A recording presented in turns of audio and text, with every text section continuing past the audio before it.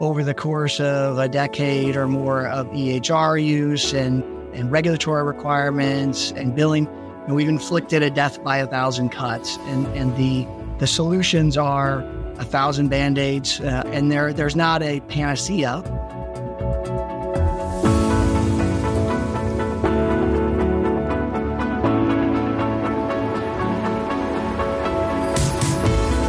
Welcome to the Better Care Podcast, where we tell the stories of clinicians, healthcare leaders, and innovators who are improving the way clinicians work and deliver care.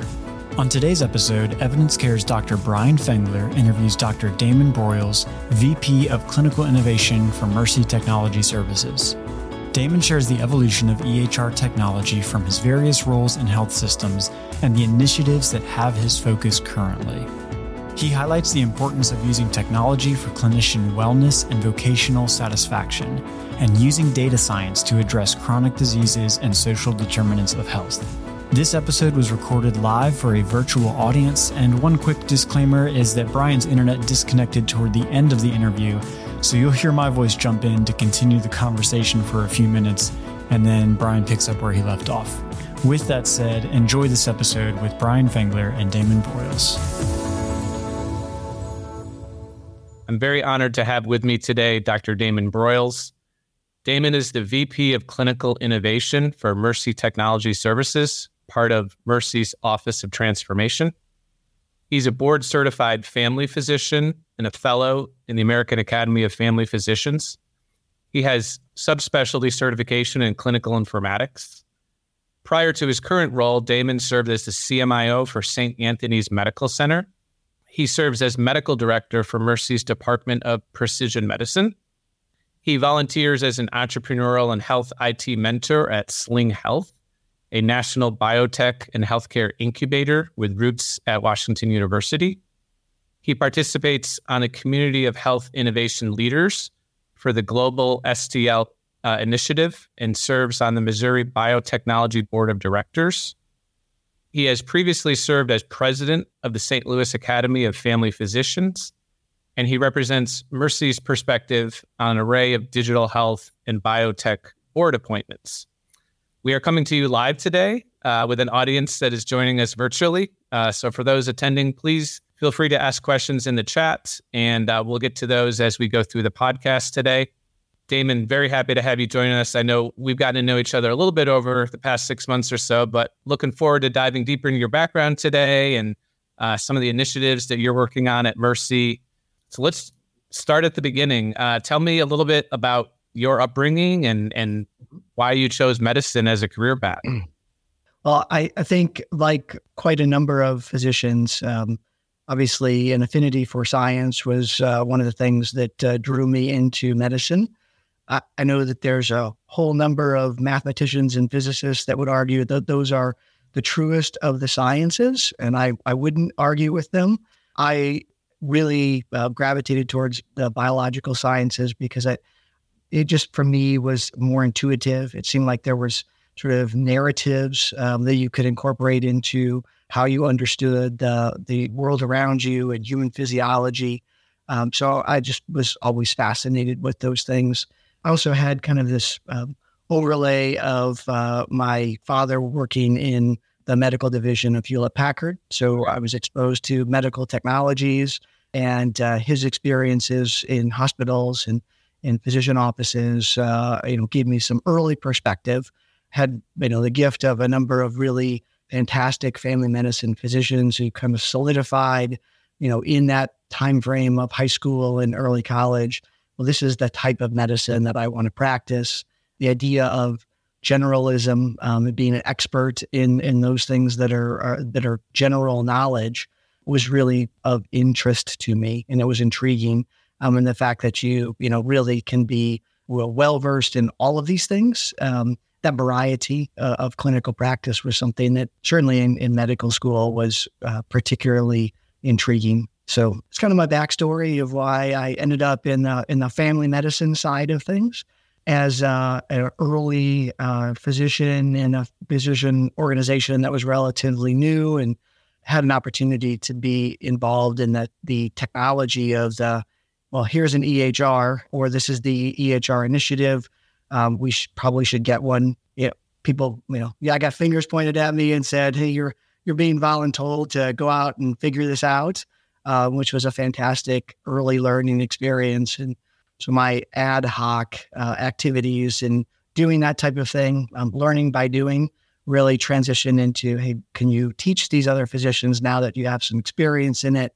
Realize that was enjoyable. There was a lot of internal gratification that I got from helping other colleagues with the understanding of how the technology can better serve them. And let's be honest, early on, the technologies were pretty rudimentary. And so helping them figure out how this wouldn't be such a burden to them was also part of that. Flash forward to today, I think we're getting to a place where we can start lifting those things off of docs and really transforming the idea of what it means to have an electronic record.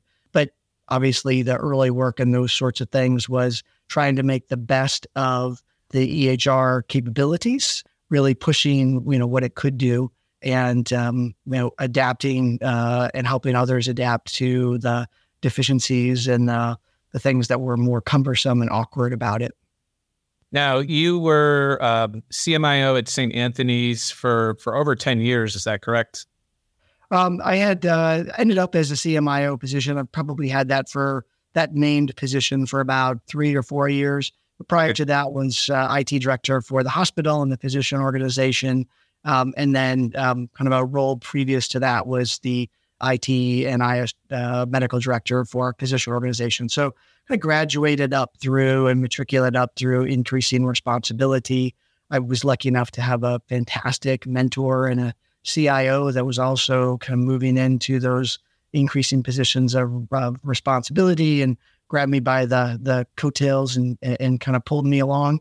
And so he was someone that had good experience in large health systems before. So he gave me some early lessons in the ecosystem of a hospital. And again, being a generalist, being in healthcare IT for a hospital, for a physician organization, it wasn't just confined to the EHR. It was the billing and coding systems. It was the EVS systems. It was dietary. So you got an array of opportunities to learn all the intricacies of how systems work together, which was pretty critical in being able to get a wide lens and develop further as a clinical informaticist. Nice. So you've been in an executive role at Mercy for about 5 years now. How have you seen the organization evolve, maybe kind of before COVID, through COVID, and then after COVID? What have been some of those big, transitions as an organization? Sure. So I wouldn't be any surprise to your viewers to learn that, prior to COVID, we probably thought we were going to be dragging clinicians and clinical staff into a more of a virtual world and utilizing the array of virtual tool sets and digital outreach. But, obviously with COVID and the crush of all of the urgent and emergent clinical realities, we had to spin things up very, very quickly. We had done some work in our video visit playbook prior to, and we actually were in the process of kind of slowly rolling that out, before COVID. And that was extremely helpful because we were able to say over the course of a weekend, here's what we have, here's how to do this, here's the things to look for, and be able to hand that over to our clinical leaders who are articulating that need. And then we built off of that. But the digital outreach side of things, we're because of the needs of patients that just far outstripped our system resources and our clinical resources, we were also innovating workflows and processes and digital outreach tools, working hand in hand with our patient experience folks, with our Office of Clinical Excellence, to put into place things that we had, COVID patient monitoring, daily check-ins. We had been doing work with a group called Care Signal for some time prior to that. And, some of their infrastructure was particularly helpful. We ended up working with our software engineering teams to build complementary strategies. It was, certainly something that everybody got comfortable with extremely quickly and really set the stage for the ability to pivot towards chronic disease management. And the The other thing that was really important, and I think was well laid out, because it is not something that you transition quickly in a large health system, was a shift towards being really all in value-based purchasing and population health management. And that's something that really probably started 4 years before COVID, about the time that I started my tenureship with Mercy.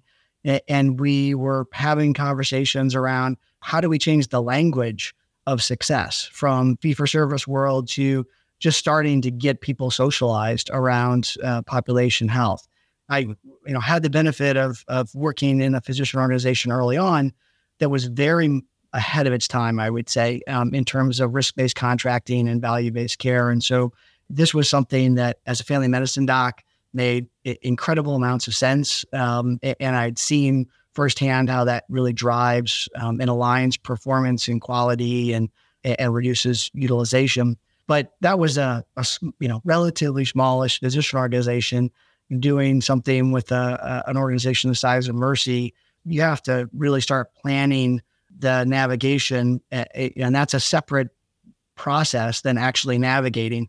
And so we had been doing that and adjusted our organization to have much more of an emphasis and an alignment of our population health teams and our primary care teams. And now we just went through another reorg where we actually have 3 performance divisions.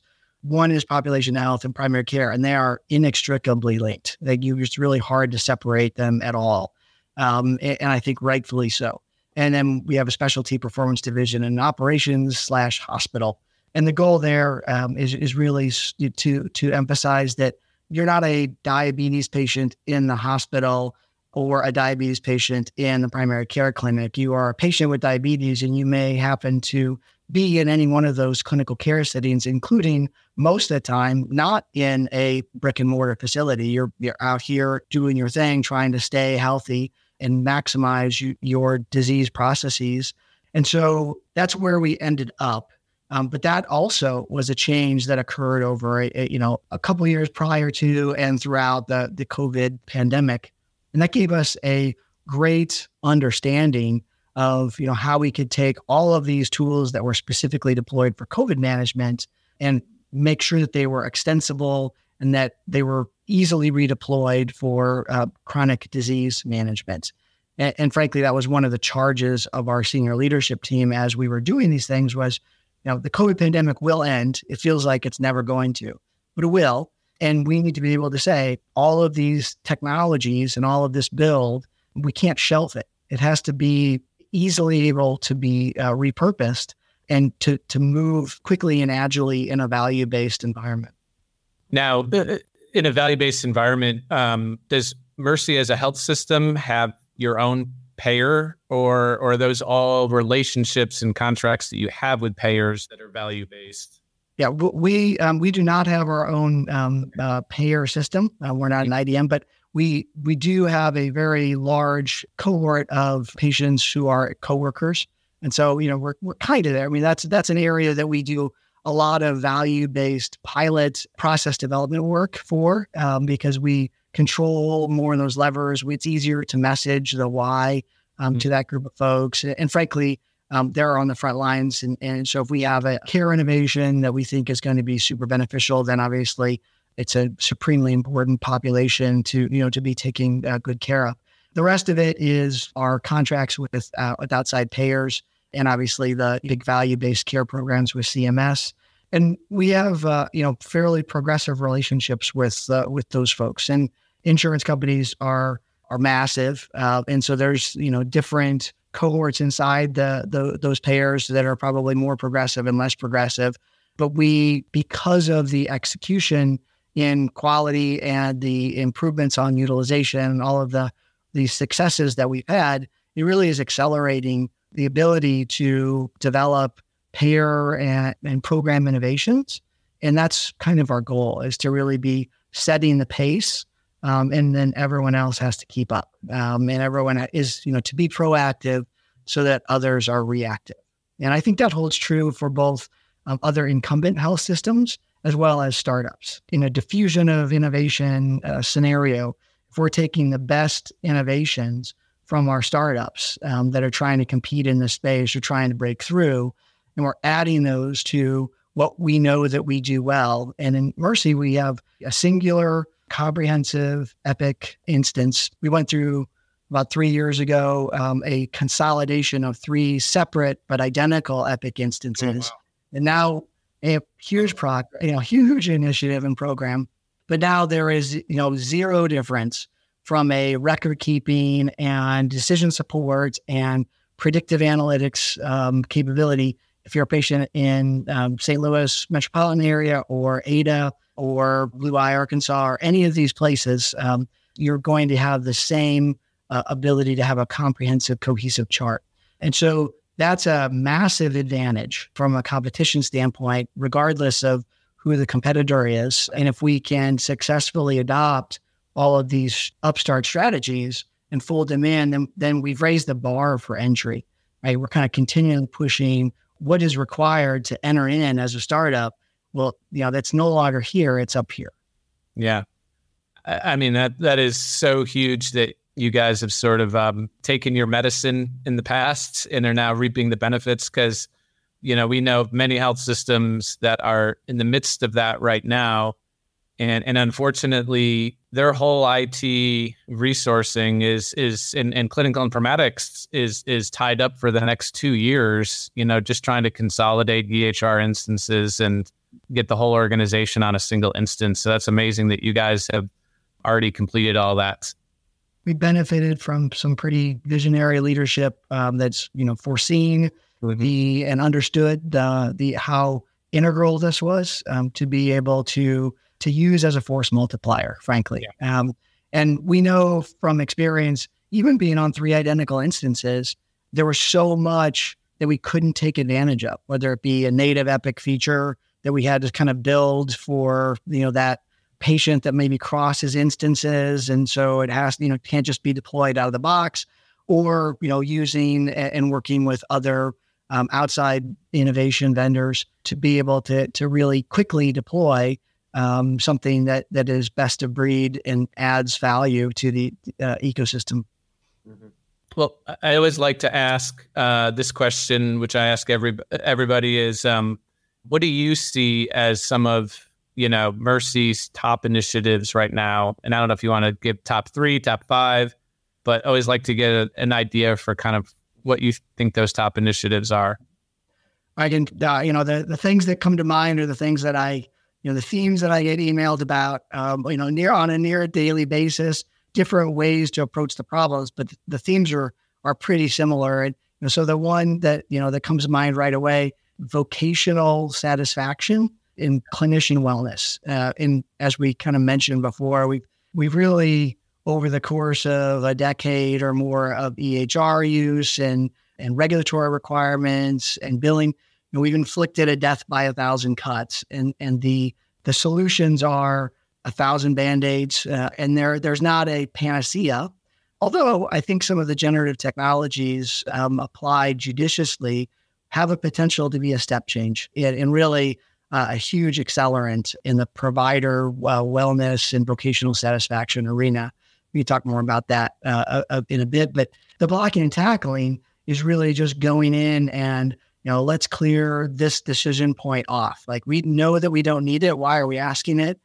We know that we can glean that information further upstream, and the physician and nursing efficiency questions are just an everyday thing. Like, how do we, continue to push that ball forward? And honestly, a lot of the innovation that we do is working with our clinical leaders and partners to do process innovation, to do workflow innovation, because technology is a part of it, but the build can enable new ways to think about how you deploy resources and new processes that don't tie up the cognitive processes of being a nurse or a provider. But the most efficient process is the one that you don't have to do.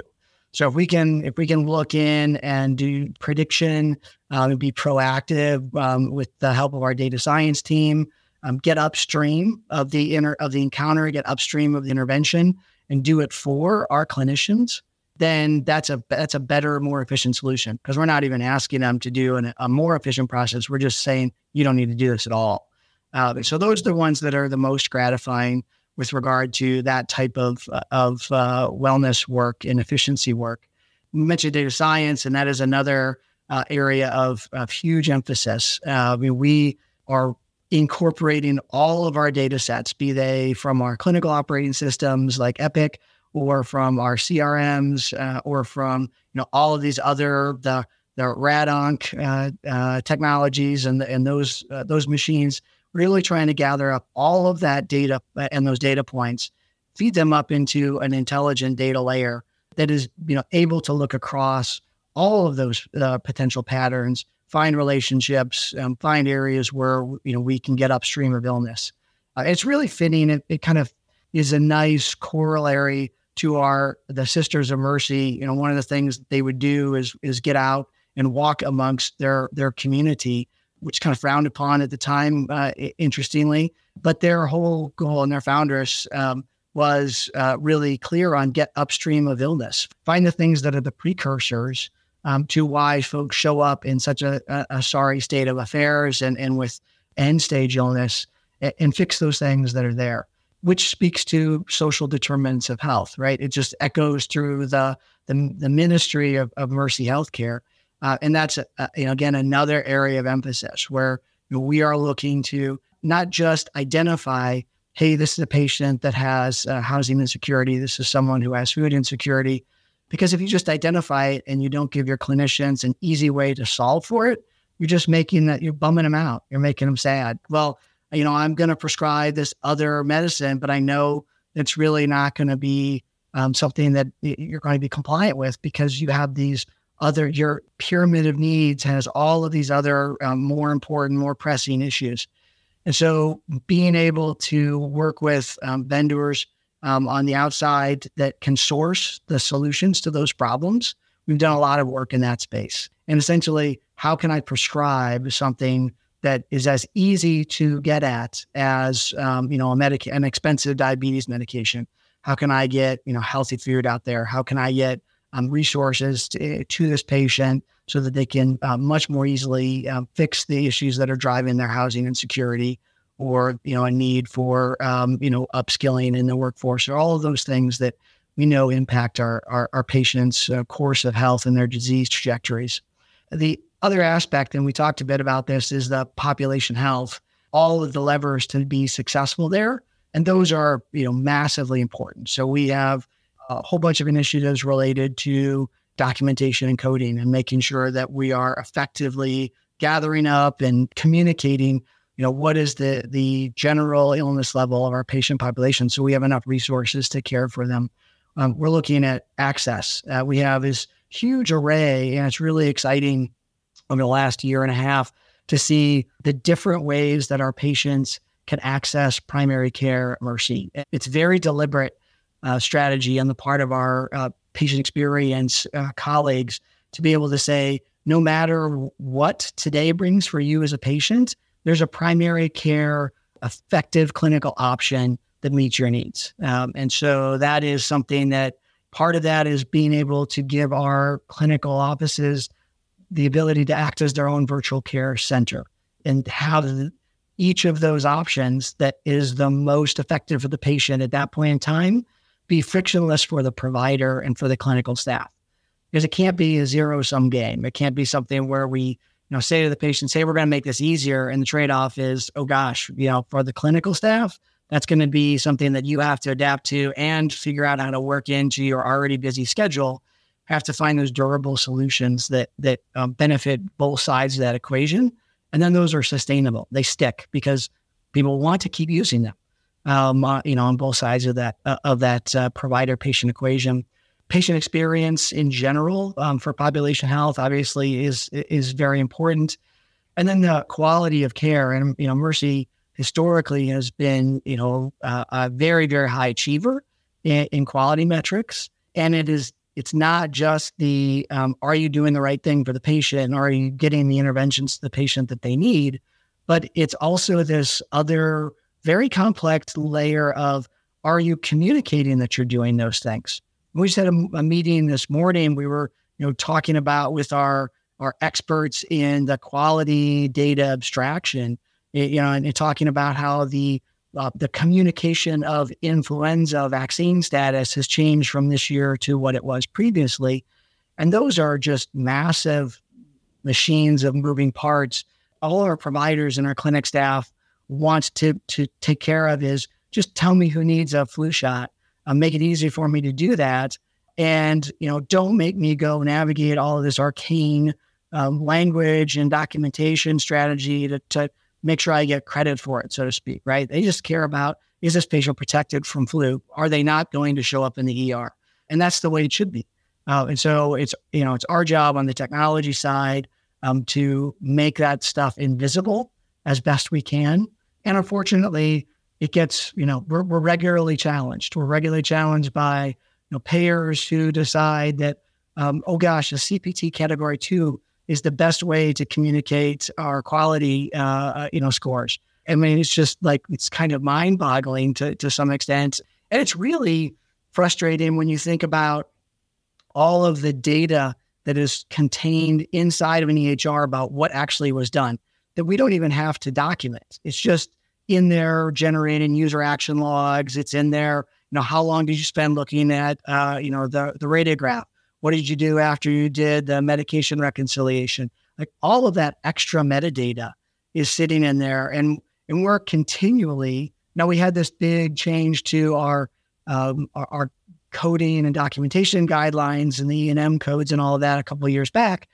But we are still in a place where as you accelerate into value-based care, you're kind of swapping those documentation reductions for other documentation necessities to say, oh, you have to say that you did this. You have to say that you did this. And my hope is that we don't sort of replicate that original sin in the EHRs that we could have gotten ahead of. And we use more of the back end connectivity and the interfaces and those types of things to just do that on an invisible level. So we're not inflicting that sort of new beast of burden on our clinicians. Yeah. One of your roles is to find innovative technologies and then, bring them into Mercy. What are maybe a few innovative solutions? And you can mention company names if you want to, if you're able to. You can just talk about use cases. But what are some innovative solutions you'd like to highlight? Well, I think one of them that we're really in the midst of is working with a group that does scanning and more particularly, they do indexing automation.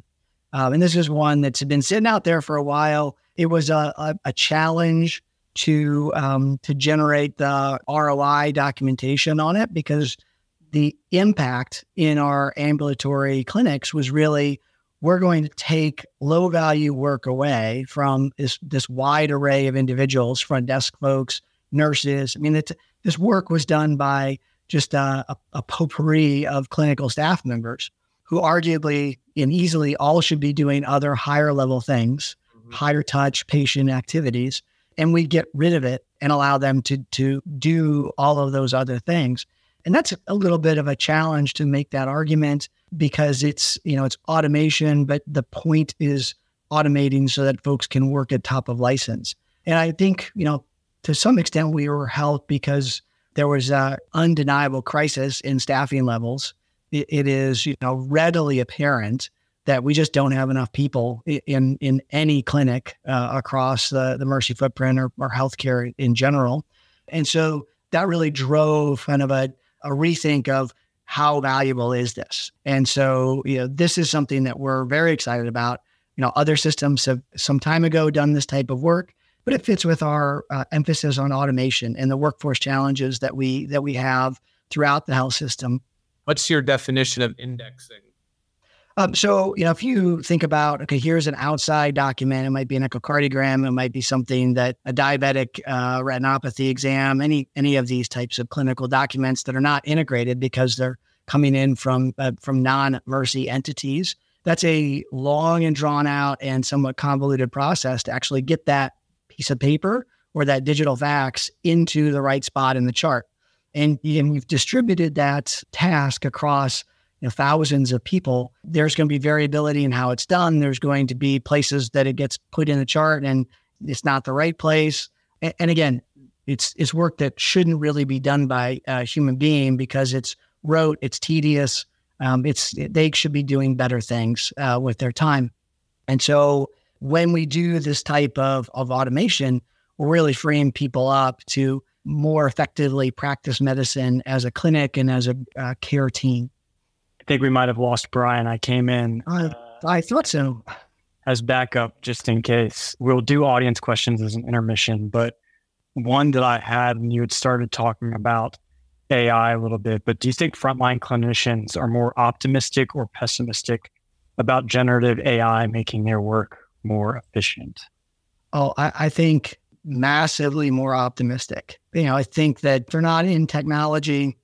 There might be some nuance that they would readily admit. I'm not sure, how exactly it's going to interact and make this work better. But there's so much complex administrative tasks that are part and parcel of medicine that this is, I think, seen to almost a person as something that has a vast and enormous capacity for improvement of day-to-day life. So I think just in the very short period of time that the generative technologies have been available, most people have tried them out if they're at all tech curious, and it's very easy to get a visceral understanding of where this type of technology is going to be of incredible benefit as we sort of navigate the administrative tasks of medicine. And that's up to this point has been one of the crux problems of reducing administrative tasks in medicine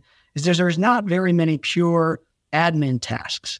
If you're doing robotic process automation as an example, and you're looking at rev cycle, there's a whole lot of, hey, you got to move this sum over to this column in this different spreadsheet, or you got to move this, payer adjudication from here to here. And that's a fairly black and white automation and a fairly black and white mappable administrative task without a lot of sort of variability that would require a human in a loop or a attended process. There's not a whole lot of those true administrative tasks on the clinical front lines. There are administrative tasks, but they always are to a large degree, they require some level of clinical discernment. There may be other folks in the office who can apply clinical knowledge, but they're just not true admin tasks only. And I think that that's where this ability to kind of stack technologies, be it the generative plus true automation technologies plus data science strategies, adding those things together and stacking them and allowing them to be referential to one another is going to go after those mixed use problems in the admin space of healthcare. Yeah, thank you, Brian. Just so you know, I took us in an AI direction while your internet went down. So I asked an audience question, but I'm glad you're back and let the doctors handle it from here. Awesome. Thank you, Spencer. Yes, apologize. One of the joys of being on the road in a hotel is inconsistent Wi-Fi. Well, Damon, just a few more questions here. I mean, this has been awesome. One of the projects, that you guys did at Mercy was something called Wherefore.care. Yeah, that was actually a startup that I was involved in. So that wasn't a Mercy initiative, but that was something that came out of that Sling Health collaborative and that group that you had mentioned earlier. So that was some time ago. It was a great foray into. It is more chatbot. It had some natural language processing, but it was less of the what we think of as conversational interface today with all of these new technologies. But it was very squarely in the utilization, effective and appropriate utilization realm.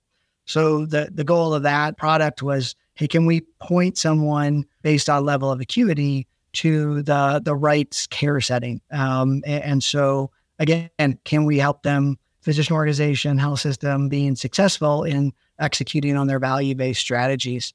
It was something that right now, those solutions are far and wide, and lots of folks are moving their suite of software to those types of answers for patients. But at the time, it was a great learning opportunity because it wasn't something that was on everyone's radar. Yeah. And it was a novel approach to it. And so we had conversations with medical directors, and they, were obviously a little bit put off by the idea, wait, somebody's going to tell my patient that, and it's not me, whether or not that they should go to the ER. And it's not a person. It's, it's actually in technology. So that exposure to something that was maybe right tech, wrong time was a great innovation learning opportunity. It was really fascinating to understand, hey, this is absolutely a useful idea and a really needed solution. But then, there's the practical aspects of selling into a system and the sales cycle in healthcare. And so those are lessons that, being on that side of it, when we do mentorship with digital health companies that are in that startup arena, it's great to be able to tell them, here's what you can expect, especially if they are sitting at that bleeding edge and it is something that is absolutely necessary, but people are going to view it as a little bit ahead of its time, or they're just, they haven't quite wrapped their head around it. So, yeah. Well, you serve on the board of a number of different digital health startups. Any that you may want to highlight? Yeah, there's a couple. And I usually say yes to those types of engagements when it's something that is fairly unique and niche and obviously of great interest to me. One company that is a St. Louis startup that I've advised for quite some time is a group called Hive, Hive, and they are a device company. It's essentially remote biometric monitoring for IV lines. So things like PICC lines for hospital at home. They're kind of pivoting and looking into a new use case in central line infection monitoring, because they think they have something that is novel in regards to how the technology actually works and where it sits. But if we again, it's this matrixed use case, but for utilization, keeping people that have an osteomyelitis from ending up back in the hospital because they don't do that third PICC infusion. And how do you know that? If home health is going out every once in a while. So they're just a pretty fascinating company. A group called Carolist that is going after the opportunity space of, we have all of these physicians that are not just physicians. Providers have unique backgrounds, and they can be superheroes, but those are skill sets that may not be known when you're looking for a physician.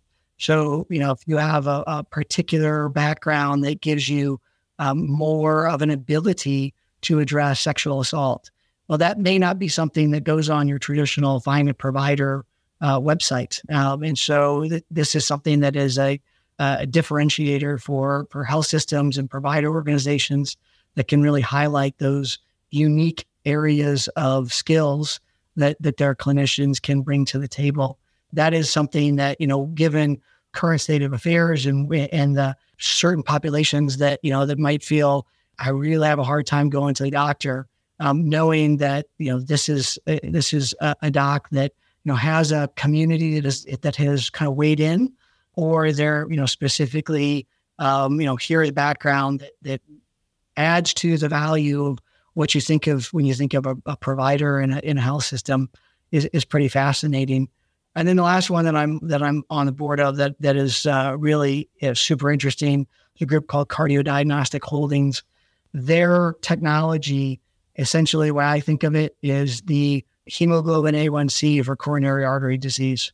So it's something that is, both a marker of disease, and then, the ability to track progression or improvement over time, and in a very intuitive, straightforward way, and something that can be expanded to all, large numbers of patient populations. And then, let's not forget CareGauge, which is something that is close to your heart, obviously, and something that I'm advocating for inside of Mercy, because it's just such a unique and focused solution to the problem of exposing our providers to utilization data. We can't address what we don't measure or allow insight into. So it's definitely something that is really, I think a kind of a slam dunk. Well, and where we're so excited about it is, the change in behavior that we see, because when doctors get utilization reports, 3 months, 6 months after the fact, it doesn't change behavior. And the fact that we're giving doctors data real time and those insights real time, we're seeing those changes in behavior. And that's what's been really cool about that product. So, thank you for mentioning that. It resonates with so many of the technology innovations that we are putting into place. It's really taking something that's obtuse and shrouded and exposing it in a way that is understandable. Super important when we start looking at predictive models and we start looking at these care recommendations, that we're going to have to be very conscientious of how we build those things so that we're not removing the clinician intuition and that knowledge base, and offering up something that they can't vet. We're going to need to strike the balance between, both something that's transparent and also something that's efficient, and transformational. Well, Damon, thank you so much for joining us today. Was hoping that we could do this one in person, but obviously weren't able to make it work from a scheduling perspective. But thank you for doing this virtually. Happy to have the folks who are able to join us today live join us. And of course, we'll be posting this recording online and on the Evidence Care website. And so, Damon, thank you so much again. And great seeing you. Pleasure speaking with you, Brian. Have a great day. Thanks. You too.